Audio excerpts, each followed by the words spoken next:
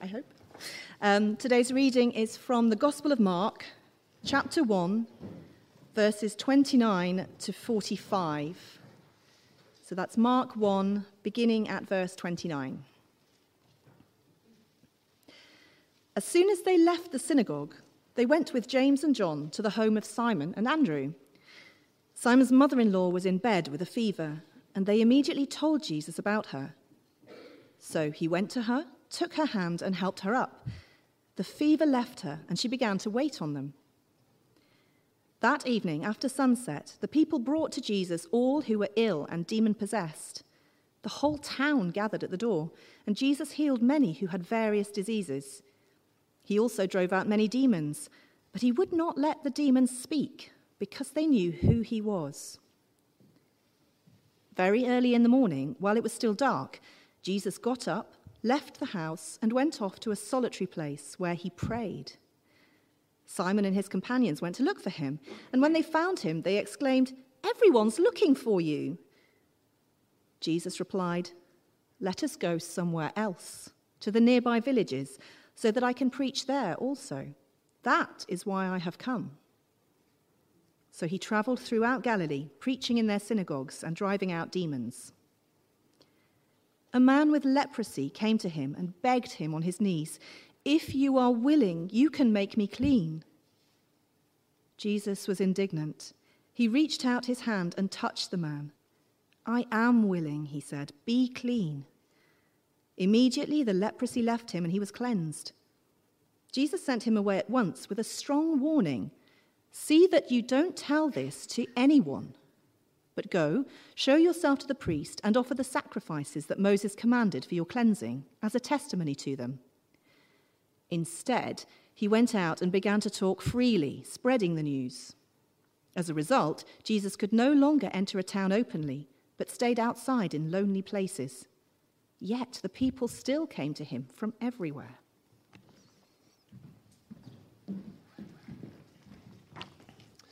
Morning, everyone. I don't normally talk about why we can trust the Bible. I just assume that when I'm talking. But today's reading has a few things in it that you tend to get in eyewitness accounts. So I wanted to point those out to you so that you can have confidence that what you're reading is an eyewitness account. It's something that was experienced by a person who was there. And most people think Mark got his information straight from the Apostle Peter. So here we go, 4 things. First of all, the way it describes who was there. A while back, Claire, Joshua, and I went on holiday with friends called Chris and Abby. And if I was talking to you about that holiday, I would say, we went on holiday with Chris and Abby. And I'd mention their names to be clear about who we went on holiday with. Even if I'd been talking to you about Chris and Abby, and then said we went on holiday with them, I'd still say, and then we went on holiday with Chris and Abby, or with them. That's just a normal way of talking. And in our reading today, it looks like Peter was talking to Mark, and he says, as soon as we left the synagogue, we went with James and John, and we came to our house. Just to clarify that James and John were there as well.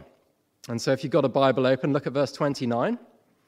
Mark wrote down, "As soon as they left the synagogue, they went with James and John to the home of Simon and Andrew." Simon being another name for the Apostle Peter, of course. Now, that wouldn't really stand out, except that Mark has already used the word they to mean Jesus, Simon, Andrew, James, and John in verse 21. Look at verse 21. It says, "They went to Capernaum." Who's they? Well, if you were to look at the bit before, it's Jesus, Simon, Andrew, James, and John. So if you take out the word they in verse 29, I'll read it to you, just removing the word they. It reads like this.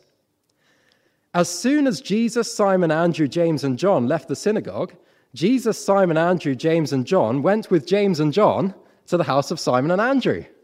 It begins to sound a bit like a child's tongue twister, doesn't it? Like a nursery rhyme. But can you see, it's not necessary for him to mention that James and John went to the house, because they're already included in the word they. But it's not surprising if Mark is writing down things as Peter describes it, because it's a very normal thing to say, "We went with James and John to our house." So you can see, little mark of an eyewitness account there. Number 2, the assumptions it makes. Look at verse 32. It says, that evening after sunset, the people brought to Jesus all who were ill and demon-possessed. Now, you might not have thought about the words after sunset as I read it, but why would Mark say that evening after sunset? Why didn't he just say that evening or later or something like that? Well, it's because, let's say Mark and Peter, let's assume it was Peter, are making some assumptions. They're assuming you've been following this story carefully and you know that it's the Sabbath day when all this takes place. And they assume you know that the Sabbath day ends at sunset. And they assume you know that you weren't allowed to carry sick people on the Sabbath day. So it assumes you know that now the sun has set, the Sabbath is over, and people are free to bring their sick people to Jesus. That's quite significant to the story. It's a bit like saying, the Sabbath is over, the formal worship of God has finished, now the real work of God can begin as Jesus heals all these sick people. That's quite scathing of the religious people of the time, isn't it? If they were going to allow God to work in power, God had to do it on their terms. They decided lots of little rules that God hadn't commanded about what you could and couldn't do on the Sabbath day. And God had better fall into line and obey those rules if he's going to act in power. Now, there's a bit of a challenge to us there, of course. We like things done in a certain way. Are we happy to accept that God might be at work outside of our comfort zone? Are we willing to be part of that, or will we metaphorically go home from the synagogue at the end of the Sabbath day and miss what Jesus is doing in Simon and Andrew's house? So Mark fails to describe or explain a pretty significant detail in the story, even though there's some evidence that he's writing for people who weren't Jewish. And the reason for that is probably because he's getting his information from Peter, and as Peter's chatting away, the detail that it's after sunset is so obvious to them what that means that they don't feel any need to explain it. This is quite typical of eyewitness accounts, the assumptions you make. The third thing, embarrassing things for the eyewitnesses. I was going to tell you a little embarrassing anecdote about myself, but I've actually crossed it out because I'm not even going to tell you something embarrassing about me that's true, let alone something that I've made up. Why would I make up something about myself that embarrasses me? It would be very unlikely for Mark, or Peter, let's say, or any of the apostles, to make up things that are embarrassing to them and then have it written down for millions and millions of people to read. And the Gospels are riddled with stories that make the apostles look foolish. The example in our reading isn't that clear, but it is one. If you look at verses 36 and 37, it says, Simon and his companions went to look for him, that is Jesus, and when they found him, they exclaimed, "Everyone is looking for you." Now, in isolation, I know that's not clear that it's embarrassing, but the fact that they went searching for Jesus and then said to him, "Jesus, you're drawing a huge crowd. They all want to see you," shows that they didn't really understand who Jesus was and what he was doing. Now, when I've finished this part of the talk, I'm going to go through these four things, four characteristics of an eyewitness account, and then I'll give you a little thought from the reading as a whole. But when we get to that thought, I'll be talking about the king's priority. In other words, what was Jesus doing? If the disciples didn't get what Jesus was doing, what was he doing? And this is where Jesus says what his priority is. Verse 38. Jesus replied to his disciples who had gone out looking for him and made themselves look like idiots, "Let us go somewhere else." In other words, I'm going to run away from this crowd. I'm not interested in drawing a crowd. "Let us go somewhere else to the nearby villages so that I can preach there also. That is why I have come." So he came to proclaim the arrival of the kingdom of God. More about that in a minute. The fourth characteristic of an eyewitness account is surprises. Every good story has a twist. But some of the things that Mark records about Jesus' life don't seem like clever twists. They're just really odd. And they come with no explanation. and they don't resolve as the story develops, and they've confused people for 2,000 years, in fact. And strangely, that is one of the marks of an authentic eyewitness account. So here are two little surprises in our story. Number one, Jesus is spreading a message, but doesn't want it spreading. Verse 34, Jesus healed many who had various diseases. He also drove out many demons, but he would not let the demons speak because they knew who he was. Now, I talked about demons in my Sunday at 6 talk called Demons in the Spirit World, which is available on YouTube, so I won't talk about that now. But Jesus told the demons to shut up, even though what they were saying was true. Similarly, in verse 43, healing of the leper, Jesus sent him away at once with a strong warning. See that you don't tell this to anyone. Well, Jesus, why did you heal him if you don't want him to tell anyone? I think he's going to tell some people. Why does Jesus want all this kept a secret? Now, there are answers to why Jesus wants this all to be a secret. Maybe he doesn't want to be mobbed by a crowd who just want healing at the expense of Jesus' actual mission. Maybe Jesus doesn't want the people to come and make him king by force, as nearly happened once. And maybe Jesus doesn't want to get killed before the right time comes when he'll be crucified. But none of that is explained by Mark. It's taken really 2,000 years of Christians pondering these sort of mysteries, thinking, why would Jesus want to keep this a secret, for them to come up with these three reasons. It's characteristic of an eyewitness account to have unexplained surprises. That's the first one. The second one is that Jesus heals out of love, sometimes. Verse 41, a man with leprosy came to him and begged him on his knees, if you are willing, you can make me clean. Jesus was indignant. Oh. He reached out his hand and touched the man. I am willing, he said, be clean. Immediately the leprosy left him, and he was cleansed. Now, some of you will have a footnote in your Bibles next to the word indignant. If you look down at the bottom, it says, many manuscripts say Jesus was filled with compassion, which would make more sense, wouldn't it? But there's good manuscript support for the word indignant, and you can see how someone might think, indignant, that's not right, I better change that. It probably meant to say compassion, and then that manuscript got copied, and so people are like, yeah, should say compassion, that's right, it shouldn't say indignant.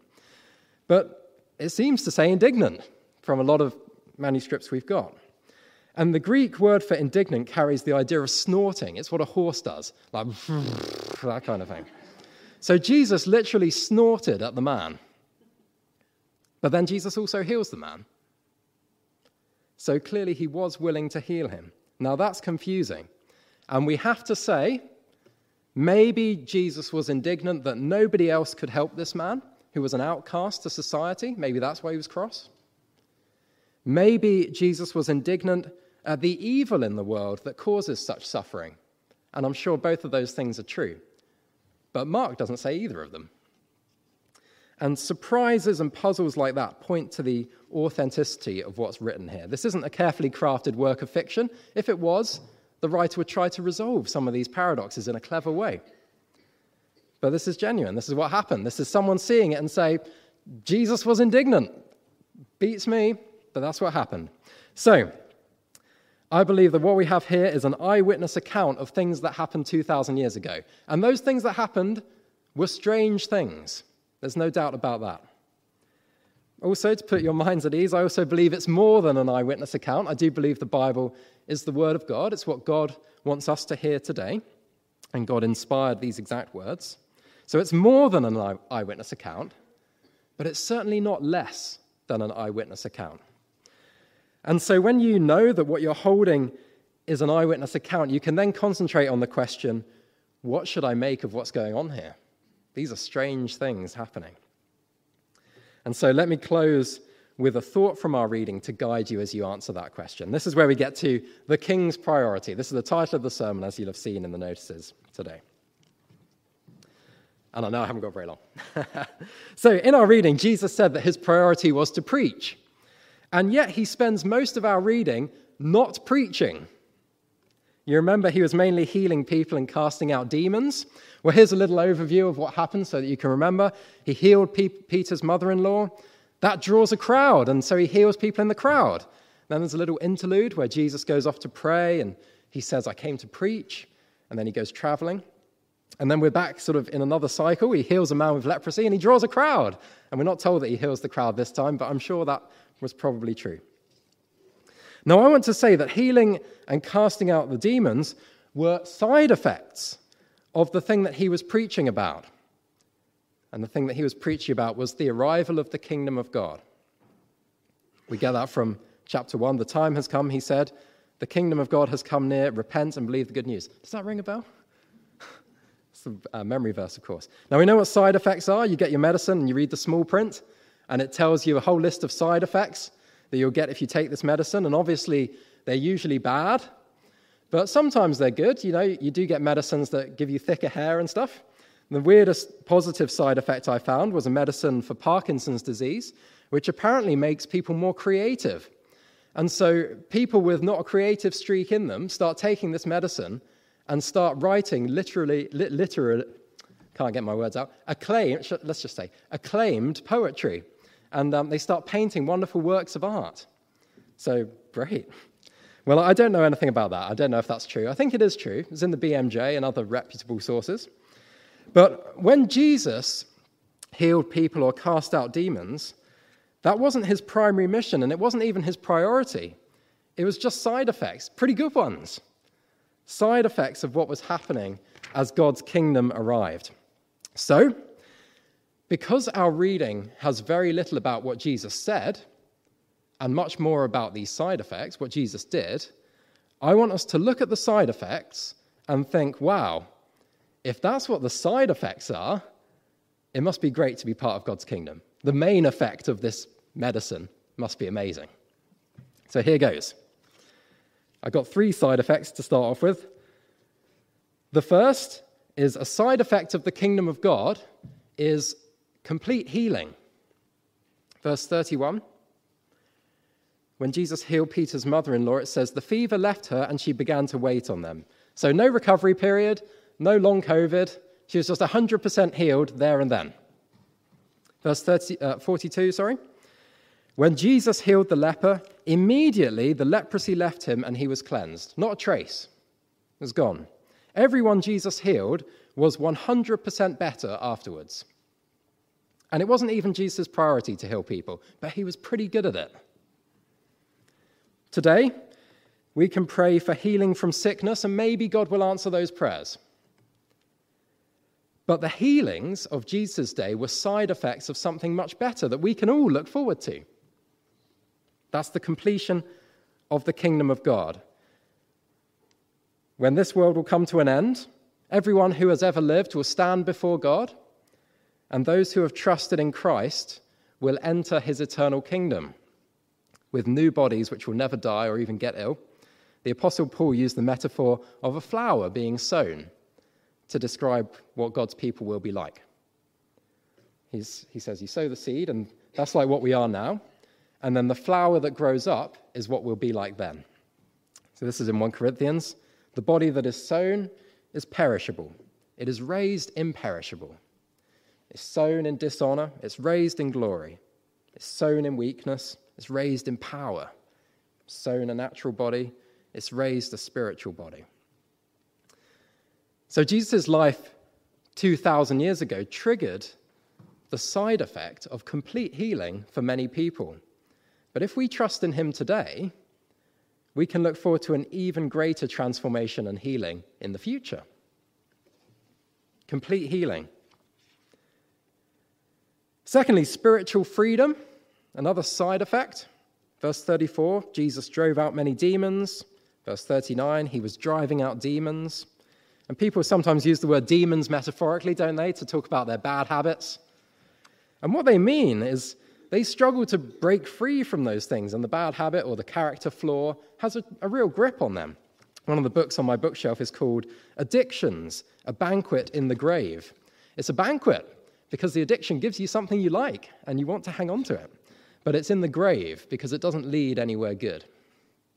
We all struggle with evil thoughts, pop-up thoughts, emotions, fantasies, envy, all sorts of other negative things.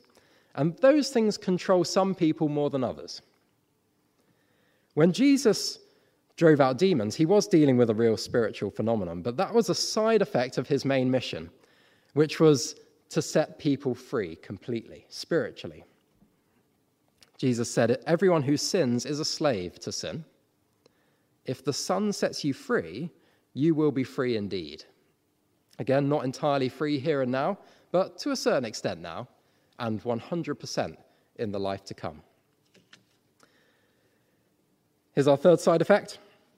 I've put it up there as inclusion and belonging. I could have called it removal of stigma and exclusion, because we have this man with leprosy in verse 40. A man with leprosy came to him and begged him on his knees, "If you are willing, you can make me clean." Now, this guy obviously wanted to be healed, but he wanted more than that. He wanted to be clean. Clean being a technical word, being something like acceptable. If you are willing, you can make me acceptable, healed and acceptable. Skin diseases at the time came with a stigma. You had to cover your lips and shout, "Unclean, unclean," so that nobody would come anywhere near you. They had to live outside the towns and cities. They had to wear torn clothes and keep their hair messy so that people would think, "Oh, staying away from that person." Think how ashamed you would feel. It's bad enough, when COVID was around and I went into A&E with Claire and Joshua and we all had COVID and we were told to go to A&E.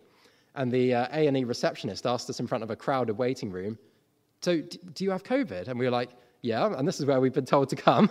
And I know there's like 100 people behind me and I'm just admitting that I've got COVID." That was embarrassing. I'm embarrassed telling you about it now. And COVID has nothing of the stigma of skin diseases 2,000 years ago. Nothing. And yet Jesus came up to this guy, reached out his hand and touched the man and says, "I'm willing, be clean." And let's remember that this wasn't even the reason Jesus came. This was just a side effect of his greater mission. But he removed the stigma. Loneliness and exclusion are devastating for any person. But Jesus came to unite all of those who trust in him with himself and with one another. So let me give you another quote from Paul. This is how he describes the Christian church. Galatians 3:26. "So in Christ Jesus you are all children of God through faith. For all of you who were baptized into Christ have clothed yourselves with Christ. There is neither Jew nor Gentile," no exclusion over ethnicity, "neither slave nor free," no exclusion over class, "nor is there male or female," no exclusion over gender. You are all one in Christ Jesus. That's great, isn't it? 3 good side effects of the kingdom of God. And if those are good, how much better is the actual kingdom when it comes to completion? Now, let me just finish with 2 quick thoughts. I know I'm running out of time. These side effects show that, first of all, anyone can be part of the kingdom of God, but you do need to respond, secondly. You won't get the side effects or even the main effects of the medicine unless you take the medicine.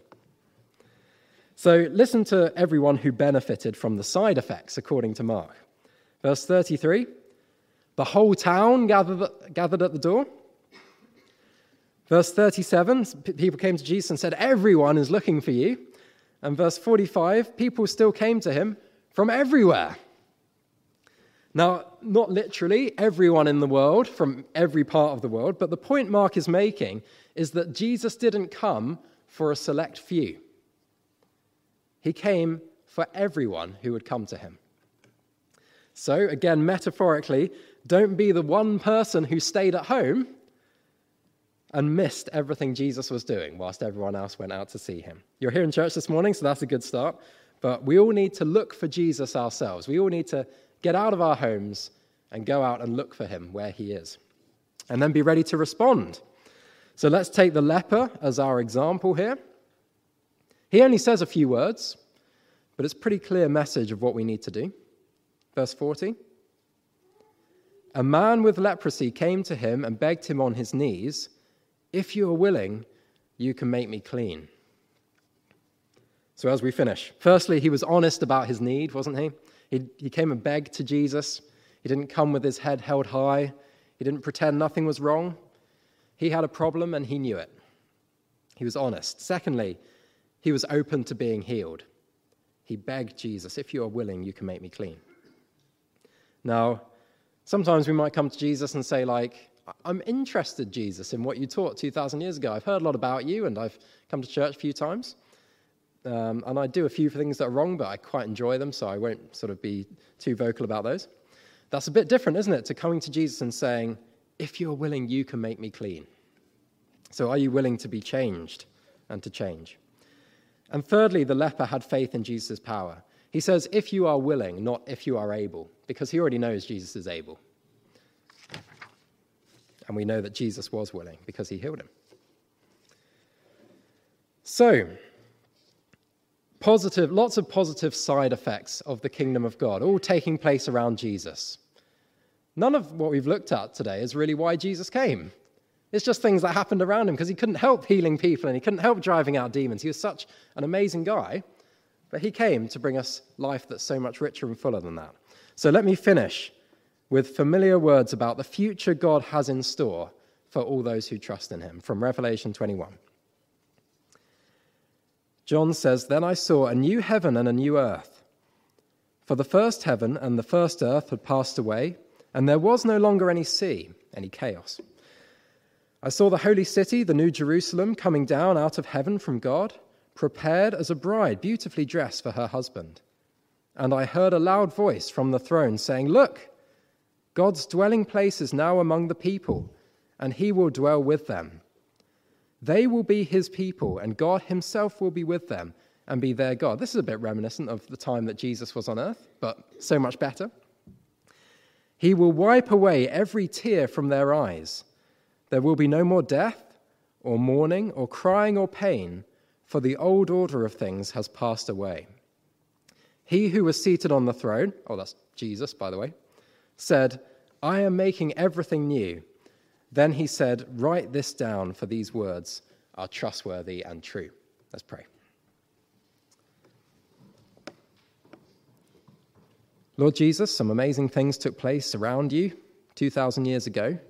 Thank you that these were just side effects of something better still to come.